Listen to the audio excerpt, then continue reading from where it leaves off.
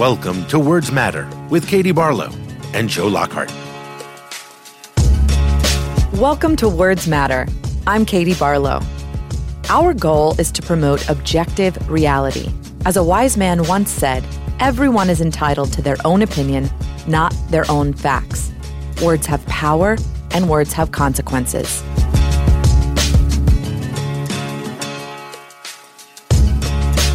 Joe, at some point, the impeachment and the drama will be over, and everyone will shift focus to the 2020 election. So tell us about the professionals. I serve as a political commentator on CNN and talk a lot about Donald Trump and impeachment, but also about the Democratic field. And I'm always I walk out of each one of these appearances thinking there's so much more we could explain if there was more time about how this really works. And I'll say I think CNN is really good at covering campaigns, but they have to cover other news and they can't spend 24 hours a day on it. So I had this idea that we ought to bring people together who've done multiple campaigns, who can look at what's happening and sort of take you behind the scenes, pull the curtain back and say, when Buttigieg went after Warren this week, this is why. Why do people talk about on-the-ground field organizers? Well, what the hell did they do? Who are they? Why are they important? How do you raise money? We've wine caves. Well, there's lots of ways to raise money. Now everyone thinks it's in wine caves. And debates are important. How do you prepare for them? So we've gathered a group of people together, and we're going to have a lot of really smart people sitting around a table talking about this as the campaign unfolds week after week up through the convention and then the general election. For at least until the convention, it's a group of Democrats. The criteria is pretty simple. You have to not support a candidate right now because we don't want talking points. And you have to have worked on multiple campaigns. So in this first segment that we'll follow, we have Paul Begala, who I worked with at the White House, who's done more campaigns than I can think of. We have Jen Psaki, who worked for John Kerry. We worked together on that campaign, and she worked in both Obama campaigns and held multiple senior positions in the government and is just as smart as they come. And we have Ron Klain, because one of the things, in addition to talking about the politics of the nomination, we wanted to dig deep on how do you prepare for a debate. And Ron Klain is the master. He is the person that every Democrat goes to because he's one of the few people in Democratic politics that can do both politics and policy at the highest level. I put Ron Klain and John Podesta as the only two that I think they're in the 0.001% of top policy thinkers and implementers and developers of policy, but also in politics. And that skill has made Ron the go-to guy on preparing Democrats to debate no matter who is nominated. It doesn't matter who it is. Ron Klain will be sitting in the chair running the debate prep, and he gives us a fascinating look about how he prepares for it and what he has to do to prepare the nominee. So I hope you'll listen because you'll learn a lot about debate preparation. So this isn't really a horse race focused podcast about who's going to win. It's really the process and the behind the scenes of how they're going to get there. It's the opposite of the horse race because you can look at the polls at any given time, and if you know how to read a poll and you get deep enough into it, you can see where it's going, and the top line may not tell you that. This is our attempt to, again, as I said, pull back the curtain and let people know not just what's happening and where people are, but why they're doing it and what the impact of different things that I think that most people just don't have the time or the access to the experts who do all the different important jobs in the campaign, from canvassing, going door to door, from writing the speeches to making the commercials, to raising the money, to preparing for the debates, keeping the candidate sane and happy. That is a big job, and we'll have some people on who that was their job. They were there to, make sure the candidate didn't flip out, and that's an important job. We'll be bringing in Democratic experts, not because we want to exclude Republicans, because this is a family fight. While a Republican has would have an interesting perspective on our family fight. They're not in it, and they haven't been in it, and they don't bring the perspective that we're trying to tease out here and the expertise. Really seasoned people together. So it's going to be a fun project. Well, the series is called The Professionals. Let's take a listen. Welcome to The Professionals, where we give you the inside story of what really drives a presidential campaign. Between now and Election Day, we'll break down what makes a campaign successful and why some candidates come up short. Our experts meet two important criteria. They're not actively working on a campaign now, so they can be unbiased, and they've been involved at a senior level for multiple presidential campaigns. The idea is to focus not on what happened, but on how a campaign makes it happen and why. I'm Joe Lockhart, former White House press secretary for President Clinton. I've also held positions in the 1980 Carter-Mondale re-election campaign, the 1984 Mondale for President campaign, the 1988 Dukakis for President campaign, and the 2004 Kerry for President campaign. Joining me today are Paul Begala, who's played a role in every Democratic presidential campaign since 1992, and Jen Psaki, who worked both for John Kerry and Barack Obama in their presidential campaigns. Welcome. Thanks, Joe. Thanks, Joe. Great to be here. So a lot of people talk about how we pick presidents. What I want to start with you guys is, how do you pick candidates? Both of you are very experienced, and in crowded fields, there's a competition for the best political talent. Paul, how did you pick Bill Clinton in 1992? The most important thing is what the candidate believes in. It's the rationale. Because, and if you share that, if you believe in that, if that person moves you and touches your heart, that's what ought to drive you. Yes, it matters. Can she or he win? Can she or he raise money? Can she or he get in the media? Do they have political talent? But none of that can sustain you when times go bad. None of that can sustain the personal sacrifice. You know this. We had a baby in the middle of the Clinton campaign, and I was traveling with Clinton. We named him Jesus because there's an immaculate guy, had nothing to do with it. And a baby came, and I had to leave again to go back on the road with Governor Clinton. You can't do that just for money or even for the prospect of one day having an office in the West Wing. It sounds silly, and I know this is the professionals. It's got to be your heart. You have to say, this is someone for whom, I'm going to drop my nets and follow. But what qualities do you look for in a candidate, Paul? Empathy. Can they put their heart in someone else's heart? Can they see through their eyes? Do they get it? Basically, that's like the most important question a voter will ask you is, do you get my life? Because these politicians are weird. I mean, they're all egomaniacal, bordering on narcissist. If you decide you want to be president, you don't have self-esteem issues, right? You're like, oh, I should have 6,800 nuclear weapons and 1.3 million men and women under arms. So you want someone who's got empathy. You want someone who's got talent. They're glib, they're quick, they can act and react in real time. They're not a robot. A good staffer doesn't want a candidate who only does whatever you tell them. It's things like that. They're kind of intangible, but you can see it. You know it when you see it.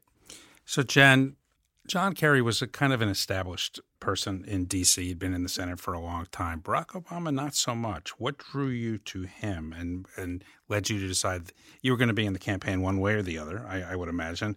Hillary was seen as the front runner and the establishment candidate. What was it about Obama?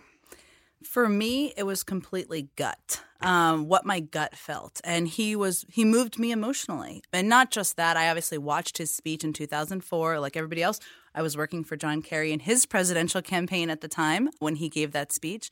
But I then worked at the Democratic Congressional Campaign Committee, and I saw also how I was moved by Barack Obama, but I saw how he was moving people around the country emotionally. People were responding to him. They were liberal. They were conservative. They were somewhere in the middle. And I saw that too. I had a lot of people, not Paul Begala, but that cycle in particular, pitch me on working for Hillary Clinton, who I liked a great deal. But too many people's pitch at the time was, she's going to win. Mm-hmm. You should work for her, so she's going to win, and you'll learn to love her.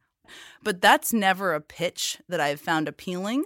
Even today, when you try to calculate, I should work for this person because they're going to win, that is never the right reason to work for somebody. It's impossible to predict the electorate. That's why we love politics. Unpredictable things happen.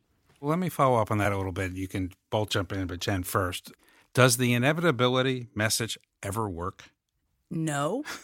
Maybe it worked prior to the internet, television, and all forms of communication, but the American electorate doesn't like to be told who they should support and who they're going to support. They want to make their own decisions. There was a period of time, and you and I both worked on the Kerry campaign. You were a few rungs above me in the pecking order there. But in the beginning, there was a version of inevitability for John Kerry. And then he fell, and there was the summer of Howard Dean, and then he kind of came back. But the inevitability argument, in my experience, never works because it doesn't appeal to people's emotions and doesn't get them to feel like they're a part of a movement. You're right. For Democrats, it's the opposite with Republicans. Fair. Democrats. Before Donald Trump. Democrats hate a front runner. If you're leading, it's probably, we think, because you've sold out in some way. Like success for Democrats is a sign of some sort of flaw, right? We eat our front runners all the time. Only exception being Al Gore, but he had the weight and power of the Clinton White House behind him. And he had one very high-quality opponent in Bill Bradley. Republicans before Trump were the opposite. My entire life, you always knew a year before they were going to nominate the oldest white guy in line, especially if he just lost. Ford beat Reagan, so Reagan got it next time. And Reagan beat Bush, so Bush got it the next time. And Bush beat Dole, so Dole got it the next time. Then they got drunk in Vegas and made the guy's son, W, their candidate. But then W beat McCain. McCain got it the next time. McCain beat Romney. Romney got it. And Trump threw it all in a cocked hat. But they were the established hierarchical party. They loved their frontrunners. And the Democrats are just the opposite. But you could argue that John Kerry also was the Republican version of this, right? Yeah, he was the person who everybody thought it's his time. He has the record on paper that should take on George W. Bush. That turned out to be wrong. So I would say when Democrats nominate the person on paper who they think is the right fit, that's usually a losing option. When we take a risk, historically, that's been the right option. 2020 is a little different because of the person who's in the White House, I think. Yeah, I mean, my experience with the inevitability was working for Walter Mondale in 1984 and winning Iowa in a landslide, and then someone named Gary Hart ruining the next 3 months of all of our lives. He eventually won because he earned it. John Kerry eventually won because he earned it. We'll talk more about that in the coming weeks.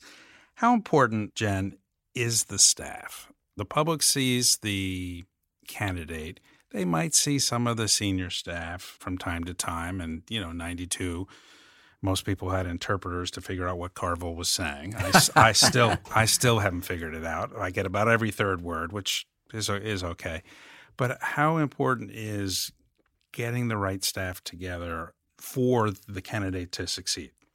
I think more important than people assume. And as you said, you don't see a lot of these people. Now, ultimately, the candidate is the pivotal piece of this that's going to make or break whether they're going to win the nomination, in my view. But in my experience working for then candidate Obama, two of the first people he hired was David Plouffe and David Axelrod, who, of course, had worked with him previously. They're a little Oscar and Felix, kind of opposites in many ways. But they set the tone for the rest of the staff and the rest of the team and what kind of a campaign it was going to be. And that was incredibly important. It was the no drama Obama. That was very much true in my experience on the campaign. So that was pivotally important. But there are a lot of people that you don't see and never see or know. They are as important or maybe even more important, the people who are running the early primary states. Back in Iowa, Paul Tooze was probably one of the most important people that Barack Obama hired because he ran Iowa. He knew what was important there. Without Iowa, Barack Obama would not have won the nomination. So very important, ultimately the candidate, but there are people who make it possible, and without them, certain candidates wouldn't have been the nominees. Paul, one of the things we're going to try to do in the coming weeks is really break down what some of these people in the campaign do. Later in the episode, we'll talk a little bit about debate prep. But from your perspective, we've both been in winning and losing campaigns, me more losing than the two of you combined. But how important is it? Well, it is important, but it depends. To me, it's still all the candidate. After Bill Clinton beat George H.W. Bush, who, by the way, had won the last time in a landslide in 1988. For us in 92, we take him on and beat him. And Carville and I, Stephanopoulos, we all got rich and famous off it. But Carville said an unusually modest and 100% accurate thing. He said, the truth is, as Bum Phillips, the old Houston Oilers coach, used to say about Don Shula, he can take ours and beat his, or he can take his and beat ours. In other words, he's that good. Okay, Barack Obama, I love Paul Tuis, I love Jen. Barack Obama is a once-in-a-generation talent. Oh, that's for sure true. Yeah. And I think it is always about the candidate. Yeah. I do think the operational running of a campaign can maybe get them slightly over the edge, but they're not going to get to the point of winning the nomination of the presidency unless they are superior once-in-a-lifetime talent. But a good candidate can get torpedoed by a bad campaign. I was talking to Howard Dean a couple of weeks ago, and he took full responsibility for his dysfunctional campaign. But he used the power of his message to ascend to the frontrunner status and then couldn't sustain it because he didn't have the infrastructure underneath him. What I think some of the key qualities are people who can operationalize the candidate's vision and kind of get all the important trains running pieces done behind the scenes. Some of the worst qualities that happen on campaigns are when there's a bottleneck on decision making. That can kill even the best candidates, because if you can't make decisions and you can't operationalize and you can't tell the massive company you're running around the country what you're doing or what you want to say, that can clog things up. So, Paul, let me follow up one last time on this. In 1992, the campaign was based in Little Rock, but right. You traveled around the country with Bill Clinton. How much of it was Paul and Bill improvising, figuring out what we were going to do and defying Little Rock's orders, and how much of it was Little Rock telling you what to do and you trying to move it a degree or two left or right, knowing that you were there with him, you knew his mood, you knew everything that had gone on during the day? It depended on the day. It really did. I was really blessed because I got to sit next to Bill Clinton and go to 48 states. Carville and Stephanopoulos ran that war room, which, by the way, was created by Hillary Clinton. Clinton won the nomination, Bill Clinton did, despite a completely dysfunctional campaign because of his talent. But by the time we were looking at the convention, Hillary saw that we were not a well-run campaign. There was that bottleneck that Jen was talking about. And so Hillary set up the war room. George and Carville ran it. I got to go on the plane. There's always tension. Now, James is my very best friend in the world. George is one of my closest friends, and that helped. So we talked endlessly. But there's that tension. And sometimes you got to make a call on the fly. And particularly it depends on the candidate. George W. Bush, I have a lot of friends who worked for him. He is a very disciplined, very rigorous guy who really sticks to plan. And he executes very well. But you got to have a plan. It's got to be in front of him. If he doesn't have the speech locked down a week before, he's not going to give it. Okay, Clinton is an improvisational jazz musician. Like, you can hand him a score all you want, but he's going to freelance off of it. You have to tailor the campaign to the talents and needs of the candidate, which is what I want to ask Ron Klain about with the debate prep, because I don't think there's one formula for winning a campaign any more than there's one formula for preparing someone for a debate. One of the things we're trying to do with this podcast is really take you behind the scenes to important parts of the campaign. We'll talk to people who organize the field staff and sort of turn voters out. We'll talk to the people who raise money. And we'll talk to Ron Klain, who is, without a doubt, the foremost expert on how to prepare a candidate for a debate.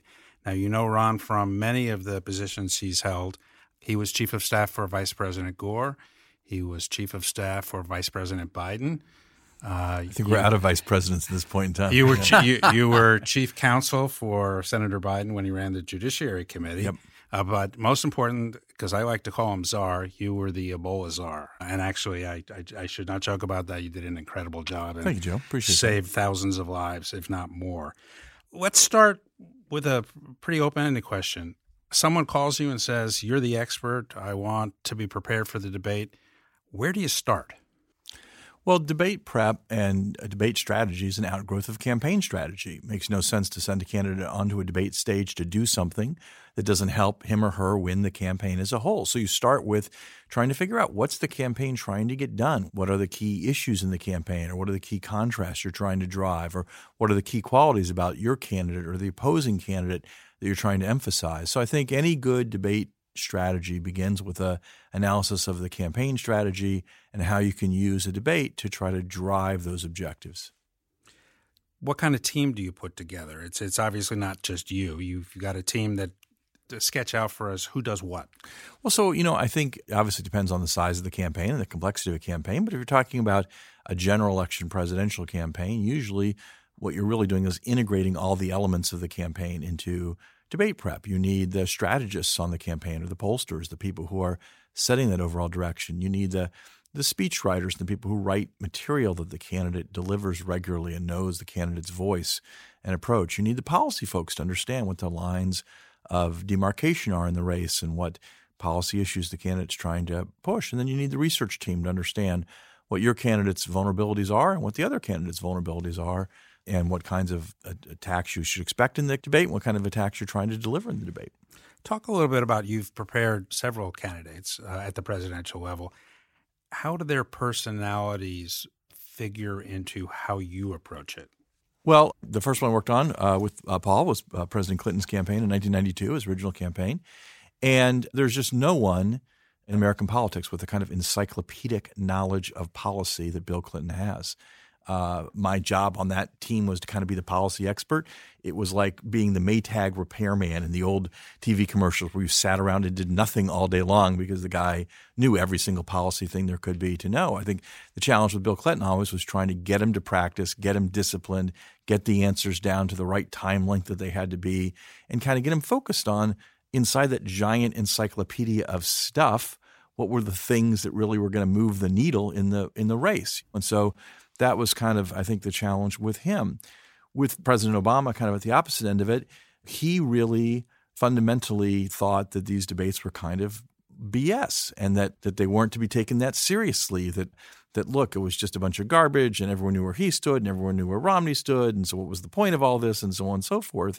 And I think obviously this was a challenge for him. That strategy worked in the first debate. Yeah. And he adjusted obviously accordingly after that. So, I think every candidate comes to this. I mean, if you're talking about particularly presidential campaigns and the general election, you're talking about someone who has navigated their way through the primary process. They're at the apex of the American political system. They have great talents. They have great intellect. They have great abilities.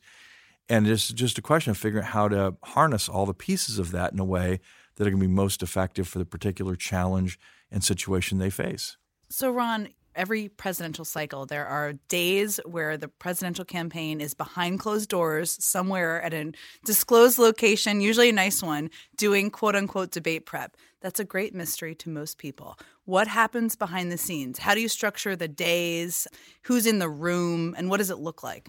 So it varies from candidate to candidate. Each candidate has a method and a rhythm that works best for them. But I'd say the things that are universal is some of the preparation involves reviewing written materials. What are the answers that have been drafted for the candidate to give, and having him or her interact with those answers and get comfortable with them. Another part of it is just kind of practicing delivering those answers and understanding, hey, we wrote this answer, the time limit's 90 seconds. Does it fit? Does it not fit? Does it sound good? How does the candidate deliver it? So on and so forth. And then some part of it's practicing with stand-ins for the opposing candidates to try out the back and forth of the debate and to see how it goes, to see when you give your answer and the other side gives their answer, how do they sound and where do you go from there? And what are the variations on it? Usually it's a mix of those things and different ratios to get a candidate ready. How much is tone versus content? Okay, so you had me be the stand-in as George W. Bush debating Al Gore. And Gore is just a brilliant man, absolute genius. And George W. Bush, with respect, not so much. He's modestly gifted intellectually, but very, very high emotional IQ. Bush, a very, very likable guy. And in those preps, I could feel the raw contempt that Al Gore had for then Governor Bush, just dripping with just disdain. And you felt it in the preps, and I think the country saw it. Even though Gore had all his facts right, I'm sure Bush missed a lot of facts. I do think that the attitude, how do you adjust somebody's attitude? By the time they get to the apex, they really hate the other candidate's guts. And how do you dial that back if you need to? Well, I mean, I think, that's one reason why we did the practices that you're talking about in 2000, to see those things, and then you make your best efforts to adjust those things. Sometimes those adjustments are effective. Sometimes adjustments are ineffective. And sometimes it's a set of choices. I mean, you go back to the Obama thing for a second in 2012. I don't think it was that President Obama had contempt for Mitt Romney. But if you think about it, the president's attitude was the fundamental issue in that campaign was the president's health care plan, Obamacare, Affordable Care Act, a plan that essentially had been written by Mitt Romney in Massachusetts. And the fundamental point of Romney's campaign was that this plan was horrible and awful, even though he was the person who wrote it. it was just very hard for Obama to take seriously that he was going to stand on a stage for an hour and a half and debate someone who had written a plan, who was going to spend the entire hour and a half tearing that plan apart. And, that led to this kind of, in some ways, a very disdainful attitude. And the challenge you have is you have to pick which of these things you're going to try to adjust for. And I think that our first decision in 2012, if you think about, again, this strategic situation of the race, in 2012, Obama was in this weird place where his personal approval was higher than his job approval. Voters liked Barack Obama. They weren't sure about the job he was doing as president. And that forced us to make sure that President Obama was likable in the debate. And it's hard to be likable in a debate. And it kind of gave us a very cautious strategy for the first debate, a very kind of pulled back strategy where he didn't really go on the attack, and it produced a very bad result. So I think you're constantly trying to balance these questions of what's the right tone, what's the strategic situation, how do you handle it? Sometimes we get it right, sometimes we get it wrong. Sometimes the candidate executes it well, sometimes the candidate doesn't execute it so well. And Ron, I remember back in 2012 watching that debate, and all of us watching thought, he's not doing very well. But when he was done with it, he didn't seem to be fully aware that it wasn't his best debate performance. How do you readjust? And I can say this because I went and did Fox and Friends the next morning, which was a challenging experience, I'll say. But how do you adjust between debates? Because there's, of course, not just one. There's many. When somebody has a terrible performance or if they have a great one but you can't repeat it exactly, what do you do? Well, first of all, you're right that the president did not walk off the stage thinking it had gone quite that poorly. And one of the hardest things I've ever done is actually having to kind of tell him afterwards, this did not go so well. But then, as you say, the real challenge is what do you do next? We had 10 days between the first debate and the second debate. In the middle of that, Vice President Biden debated Paul Ryan. We had to get Vice President Biden ready for that debate and do well in that debate. But we had to kind of figure out the problem. And one thing that's really interesting about that is, and another factor about these debates are also a function of the time and the historical context in which they take place. The Obama thing is a great example of this. One thing we noticed about that first debate is President Obama spoke 4 minutes longer than Mitt Romney and said 800 fewer words. What that meant was he was talking very slowly. And we went back and looked at 2008, and he also had talked slowly. But 2008, we were in the middle of a crisis in that first debate. Lehman Brothers had collapsed 3 days before the first debate. And the president's very measured, halting, thoughtful prose seemed reassuring to the country at a time of crisis. 4 years later, the country wanted action. They wanted motion. They wanted direction. And that same kind of style struck people as lethargic, unenergetic, detached, so on and so forth. So part of what we did in those 10 days was really identify that as an issue and encourage the president to speak more quickly, to be more energetic, to kind of get off quickly with quick answers and really show that he really had the energy and drive to do 4 more years, and that's what he wanted to do. And so we kind of identified that as a problem, worked with him on the solutions to the problem, and he obviously had a much stronger second debate that time. Can I ask a heretical question? Debates are my favorite thing in a campaign, and you are the best debate preparer I've ever seen. I've done this for 35 years. Do they really matter? I hate to say it because Hillary Clinton, who you prepared for the debates, she destroyed Donald Trump. And it was a single-digit race. Everybody in the polling afterwards said by 20, 30 points that Hillary destroyed. Trump's substance was terrible. His demeanor was awful. He was stalking around like some kind of creep. She destroyed him, and it didn't matter. Well, it did and it didn't, right? I mean, I think it didn't matter is a complicated thing to say. According to all the polls, if we had held the election the day after the third debate, she would have won in a landslide. I mean, she went up before the first debate. The race was essentially tied in the polls. At the end of the third debate, she was up 10 points. The problem is we don't vote the day after the last debate. And just because of the quirks of the calendar, the gap between the third debate and 2016 election day was the longest it's been in our history. The debates ended early in 2016. She had more than 2.5 weeks. 2.5 weeks in which Jim Comey did his thing, in which Trump started to perform a little better, and you just watch that number just chip down and down and down and down every day. So it is not the case that the candidate that wins the debates always wins the election. That's different than whether or not you say, well, do they make a difference now? I think they definitely make a difference. I think you can go back to the 1992 race. It's quite possible Bill Clinton would have won that race without the debates, possible. But I also think there's little question that his performance in those debates persuaded the country that he was ready to be president and was a comfort factor in the election. Might have won otherwise, but definitely helped. Same thing in 2008, I thought, with Barack Obama. We might well have won the election. The economy was crashing, so on and so forth, blah, blah, blah. But I thought seeing him on a stage with John McCain, showing he could go toe-to-toe with them, showing he was ready to deal with the problems, I think made a big difference. So I think they are a big impact on the campaign. Not always decisive. John Kerry beat George Bush 3 for 3 in 2004, and George Bush got reelected. But I also think, frankly, without those 3 performances, Bush would have won the race by like 5 or 6 points. It came to be a very close race. So I think they make a difference. They may not make the ultimate difference. They certainly can make a difference if you look at the flip side of it in losing an election. We have historical record. Gerald Ford in 1976, maybe he would not have beaten Jimmy Carter, but saying that Poland was not dominated by the Soviet Union was a little bit of a problem. Well, I also think – I'll give you another example. I mean, the one that Paul and I were on. I think that Vice President Gore, for whatever reason, we didn't get it right in the 2000 debates. I think that part of why George Bush narrowly lost the popular vote and won the Electoral College was in part because I think he kind of out-debated Gore, not with brain power or with wit, but with a certain kind of warmth and an effective performance that made a big difference for him. Can I tell you what? This is one thing that Governor Bush did that was absolutely brilliant. As a stand-in for Bush, I did not anticipate.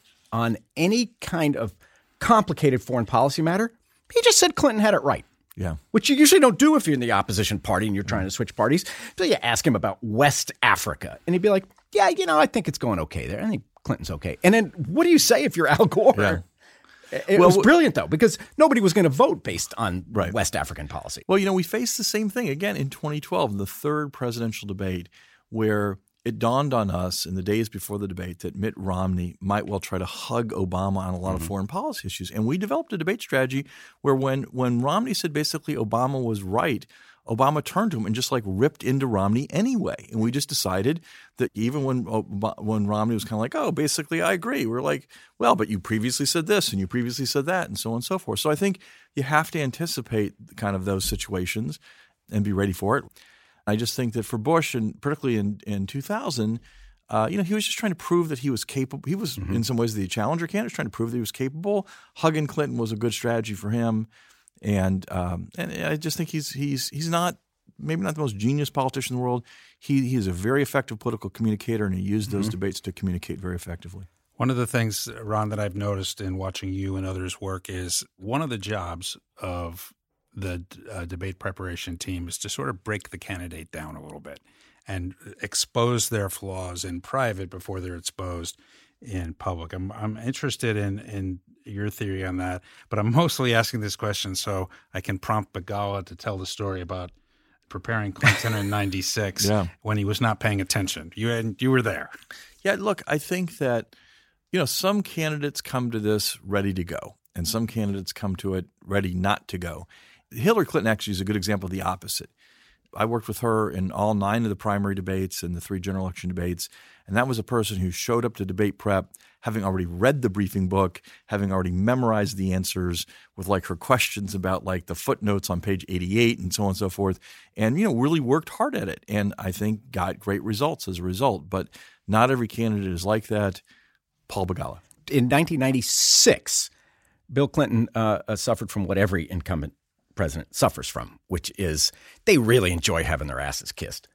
And here he'd been president for 4 years, and every day, oh, Mr. President, are you losing weight? And I'm sure with Obama, oh, Mr. President, that jump shot's looking real good. Just whatever you can do to suck up to him. And they've had that for 4 years. And not just from schmuck staffers, from 4-star generals, from heads of state. And so we were preparing Clinton, Joe and I, and Ron and some others. We were out in Chautauqua, New York, this beautiful place. And we had George Mitchell, the Senate Democratic leader. Who was killing him. Just killing him. Destroyed him. And at one point, Clinton just broke down, started screaming at Mitchell, George, you're using a book, and I'm not. Because we had Dole's positions laid out for Mitchell, and he just destroyed him. And Clinton was furious and raging. And Lockhart, the press guy, comes up with the idea of writing the news story for the morning after the debate, saying, okay, Mr. President, this is what it's going to look like if you do that. And that device was just genius. It broke through. The most important part of that story is that Paul and I wrote it together. Paul presented it to President Clinton himself as I had joined the campaign 2 months earlier. Yeah. I said, Paul, I'm all in here, but you're all by yourself going up there to give it to him. And it was a devastating story, and it's exactly what the press would have written. He actually did better, I think, than most incumbent presidents because he listened to Ron, he listened to Joe, and he took Dole seriously. In fact, 7 incumbent presidents have debated. 6 of the 7 have lost their first debate. Bill Clinton, 96, is the only one who won his first debate, in part maybe because Bob Dole was not the greatest opponent, but in part because you guys more than me got him ready for that debate ultimately, and he performed. But incumbent presidents, 6 out of 7 times, which is to say almost all the time, lose their first debate, in part because of what Paul is saying about how they're kind of used to having it their way and not used to standing at a podium 10 feet away with some person yell at them all night long about what a terrible job they're doing. That's not what president's common experience.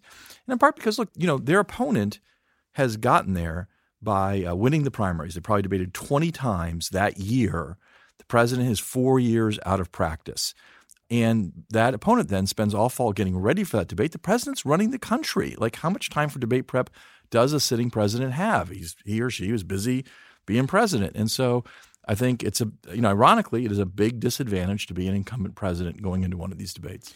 Ron, I want to cover 2 more things before we let you go. First is, what's the balance in watching the debates of the great lines that are pre-scripted and practiced and are just off the cuff and just political genius on stage? Well, so I think this has changed over time. I think our expectations and views about this have changed. I think Twitter changes this a lot. I think social media changes this a lot. I think 10, 15 years ago, I would say these pre-scripted lines are the debate winners. They're the things we remember. They're the clips we see 20 years later, so on and so forth. There's, the where's the beef from Walter Mott. There's you're no Jack Kennedy. Right, all from these Lloyd things. Benson, I will not use my opponent's youth and experience against him. Ronald Reagan saved himself in the second debate, 1984. But look, I think our culture, I think our political culture has changed. I think our media culture has changed. And I think now more often than not, when you hear candidates deliver these canned lines in the debates, you get a big groan in the audience. Pass the torch. You pass the torch. You get a big kind of groan on Twitter.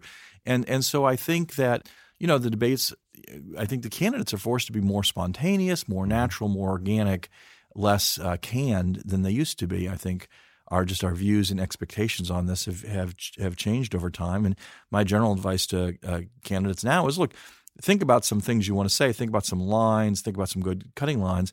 But in general, you have to go in there and give an authentic performance because that's kind of what the voters are looking for in this day and age. And I think the big wind-up punch, like Eric Swalwell's pass the torch thing, almost always go womp womp today. It's just, That's what I said to my TV screen at home. Yeah. I think our views about this have changed over time. Yeah, a bad line repeated twice loudly doesn't make it a good line. I wanted to ask you too, this year, taking it to the present day, a number of candidates have announced kind of big policy proposals the days in advance of debates, either to get it out of the way or have something to talk about. What's your thought on that? Or do you recommend that or think that's not the wise decision? And Ron, let me add one thing so you can answer together. There's also candidates who have previewed their strategy, or I'm previewed their attacks. I'm candidate X. I'm going to attack candidate Y. How can address both of those? Look, I think the 2020 debates are a challenge for everyone because there are an unprecedentedly large number of candidates participating, and that creates challenges, particularly if you're not one of the top 2 or 3 candidates and you're trying to make your mark, you're trying to stand out and try to have your moment in the sun. And I think that the candidates have all been thrashing around a bit with what their approach to that will be. And I think all that's challenging. And people have tried a bunch of different strategies. The whole I'm going to roll out this policy thing, the whole I'm going to announce my attack thing. And look, I think that by and large, the best thing you can do in that situation is go on stage, be yourself, try to introduce yourself to voters. I think that's the one thing that some of these candidates are missing. They're out there every day campaigning. I get that. But they're out there every day campaigning, being seen by hundreds or thousands of people. On debate night, now we have 14, 15 million people watching. And so I think if you just go up there, be yourself, say why you're running, say what your campaign's about, say what you want to do, and get that in front of millions and millions of people, that's like a really good opportunity to have. And I think some of the gamesmanship that's going on around this is probably not going to be that effective. So let me finish with a question to everyone here. Debates are normally won on the debate stage, but sometimes afterwards. How important is the getting out and spinning the debate and getting the public's mind focused on the issues that you think were important? And Ron, you start, and then I want to hear from Paul. Yeah, so look, this is another thing that's really changed dramatically. And specifically, I can point to the moment when it changed, which is 9 p.m. Eastern time in Denver, Colorado, at the first debate in 2012. And Jen and I lived this together. Between 1976, when we started the modern debates, and that night in Denver, what would happen is the debate would go on while the team is backstage. You're trying to figure out what were our winning lines, what happened, what went well, what went poorly. You're writing up talking points. You're emailing your friends in the press. I'm now emailing Paul Begala at CNN. I'm like, hey, how about this? So and so, blah, blah, blah. And you're spending the night trying to spin the candidate's performance and try to persuade people about your take on the thing. And then afterwards, everyone's running out, talking on TV, so on and so forth. Well, then Twitter gets invented. And, 30 minutes into that debate in Denver, the folks on Twitter had voted that Obama got crushed. And that was just it. And we were sitting backstage. The last hour of that debate was the least hard I've ever worked in politics because there was nothing you could really do. You couldn't persuade people that they hadn't seen what they had just seen, that they hadn't read what they had just read on Twitter, that they hadn't read Obama supporters screaming on Twitter that like Obama was deliberately trying to lose the election or something like that. And so I do think that the power on this post-debate spin thing has shifted from kind of the insiders and the campaigns and the pundits to this big social media voice that weighs in on these things and has a huge impact. So I think this has just really changed dramatically since 2012. Yeah, I mean, I would agree completely. And also Twitter, I mean, I'll just remind everybody, is very liberal. It's pretty coastal.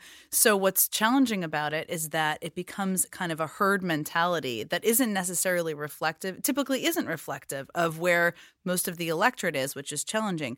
Twitter also means that there can be moments pulled from debates that happen a couple of days later and become a problem. I remember with the last debate, there was kind of a controversy around something Vice President Biden said that wasn't a controversy that night, but became a controversy on Twitter a couple of days later. So that can also happen. I think the spin room has become it's sort of an afterthought at this point. I mean, people are there and they're milling about, but it's no longer a driver of what's happening.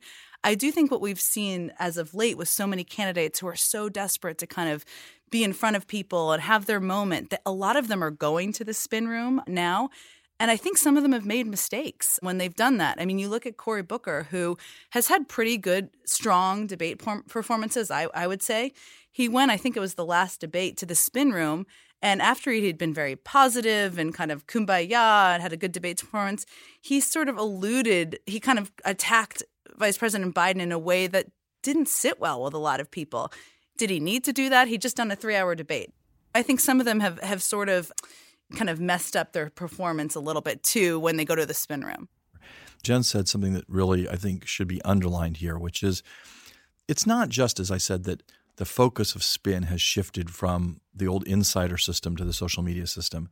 I think it actually has a big impact on how the debates themselves are conducted in this way.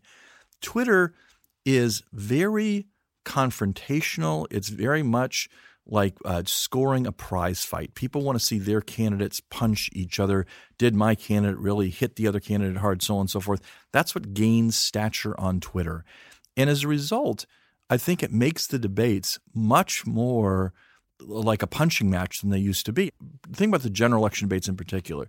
The core debate strategy used to be, look, we're trying to go in there and persuade undecided voters. We're going for the middle. We're kind of going for trying to get the voters who haven't yet made up their mind in October of an election year, so on and so forth. Now, debates are much more about rallying your base on Twitter. Now, part of that reflects the general trend in our politics, but I think there's no question that Twitter is impacting how the candidates debate. And I think you can look at what Obama did in the last two debates in 2012, what Trump did in 2016, and say their debate strategies were impacted by how their performances were going to be evaluated on Twitter. Right, and in different ways for the two different parties. Yeah. Jen made a really good point. Twitter is younger, more educated, more liberal, more white. Except for the white part, that's the Democratic Party. Okay, and the white liberals are still Democrats. But Democrats are much more affected by the Twitter commentary than Republicans are. Even though the president is a Twitter president, he's got 55 million followers, whatever. His people They're not sitting on Twitter wondering what Begala tweets. They're going to wake up the next morning and Fox and Friends is going to tell them what to think. Seriously, they don't give a shit what Twitter says. They just care what the dear leader tells them to think through the vehicle of Fox News.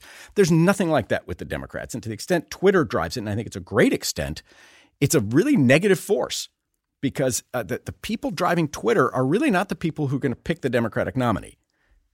Twitter is, as I said, it's overeducated, over-opinionated, over-caffeinated, pain-in-the-ass white liberals. And the people who are going to pick the Democratic nominee are African-American moderates. They always have been. South Carolina has the best track record of picking the nominee, with the only except they started their primary. They've always picked the nominee, the sole exception of 2004, where John Edwards, who was born there, narrowly won. But other than that, South Carolina, which is majority African-American primary and very moderate, has a much stronger track record than almost anywhere else. But that's not Twitter. And I do think that's got to distort the way these Democrats are conducting themselves in these early debates. Yeah, I think to add one other audience to the Twitter audience, the mainstream media, who are influenced by what they read on Twitter and what they're tweeting and again, there's a lot of academic research that shows that the public sometimes looks to the media to tell them who won. That they don't have the instincts themselves because they're not political animals. And you very often see that the snap poll on the night of a debate will say, Obama won the debate by 38-29. And 2 days later, the poll will say, Obama won the debate by 70-26, because conventional wisdom starts to form. All of that was incredibly interesting. Ron Klain, thanks for joining us. Thanks for having me. Thanks, Ryan. Thank you for listening to Words Matter. Please rate and review Words Matter on Apple Podcasts and other podcast providers.